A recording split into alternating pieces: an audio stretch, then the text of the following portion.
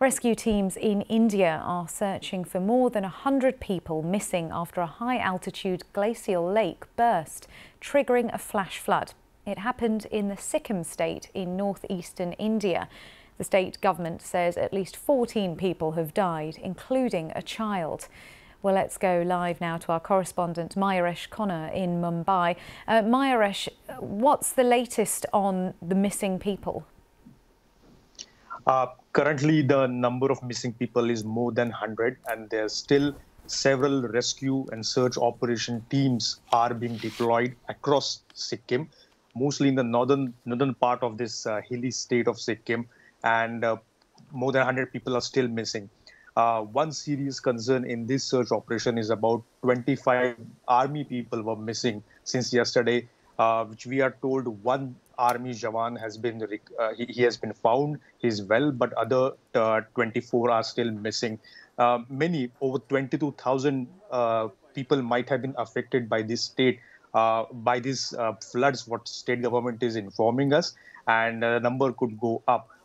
Several villages and towns in this Lecham Valley, as they call it, in Teesta River Basin, have been affected, and the rescue and search operations are still on. National Disaster Management Force, NDRF, and many army personnel also are being deployed for this search operation and rescue operation. 21 camps we have been told have been set up temporarily, where the people whose houses and the towns and villages are affected are being kept there in the rescue camps. Yes, Mayuresh, we're seeing images now of the aftermath of the flooding. Does the area have the resources needed for the clear-up operation?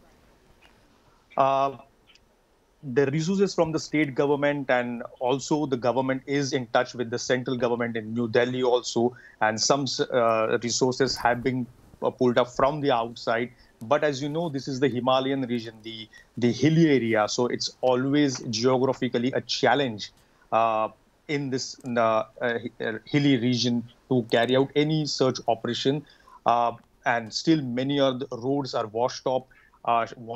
It is very difficult to go to the places because it is still raining heavily in many of the parts that we are being told. So it's very difficult. But NDRF team, not only from the northern region, but some other parts of the country are also being flown to the Sikkim.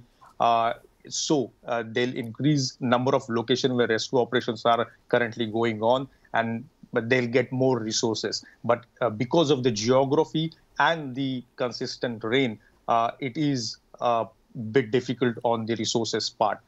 It's a still ongoing operation. Mayuresh, thank you. Our correspondent Mayuresh Khanna in Mumbai there.